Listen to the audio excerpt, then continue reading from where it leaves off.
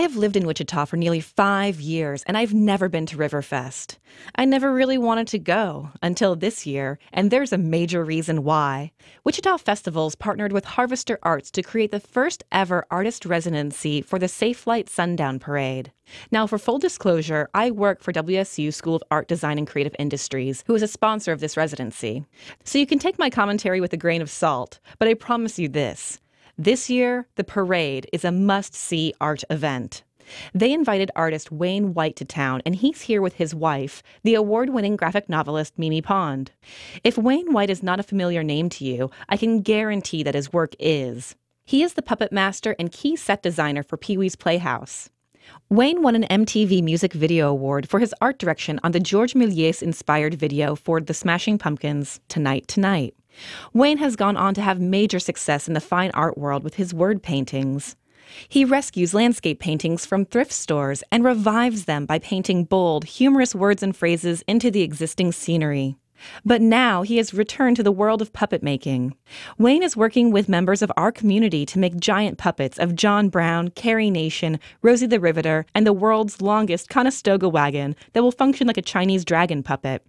Wayne White's puppets will honor Kansas history for a Riverfest that will be unlike any other. For KMUW, I'm Lindsay Herkimer DeVries.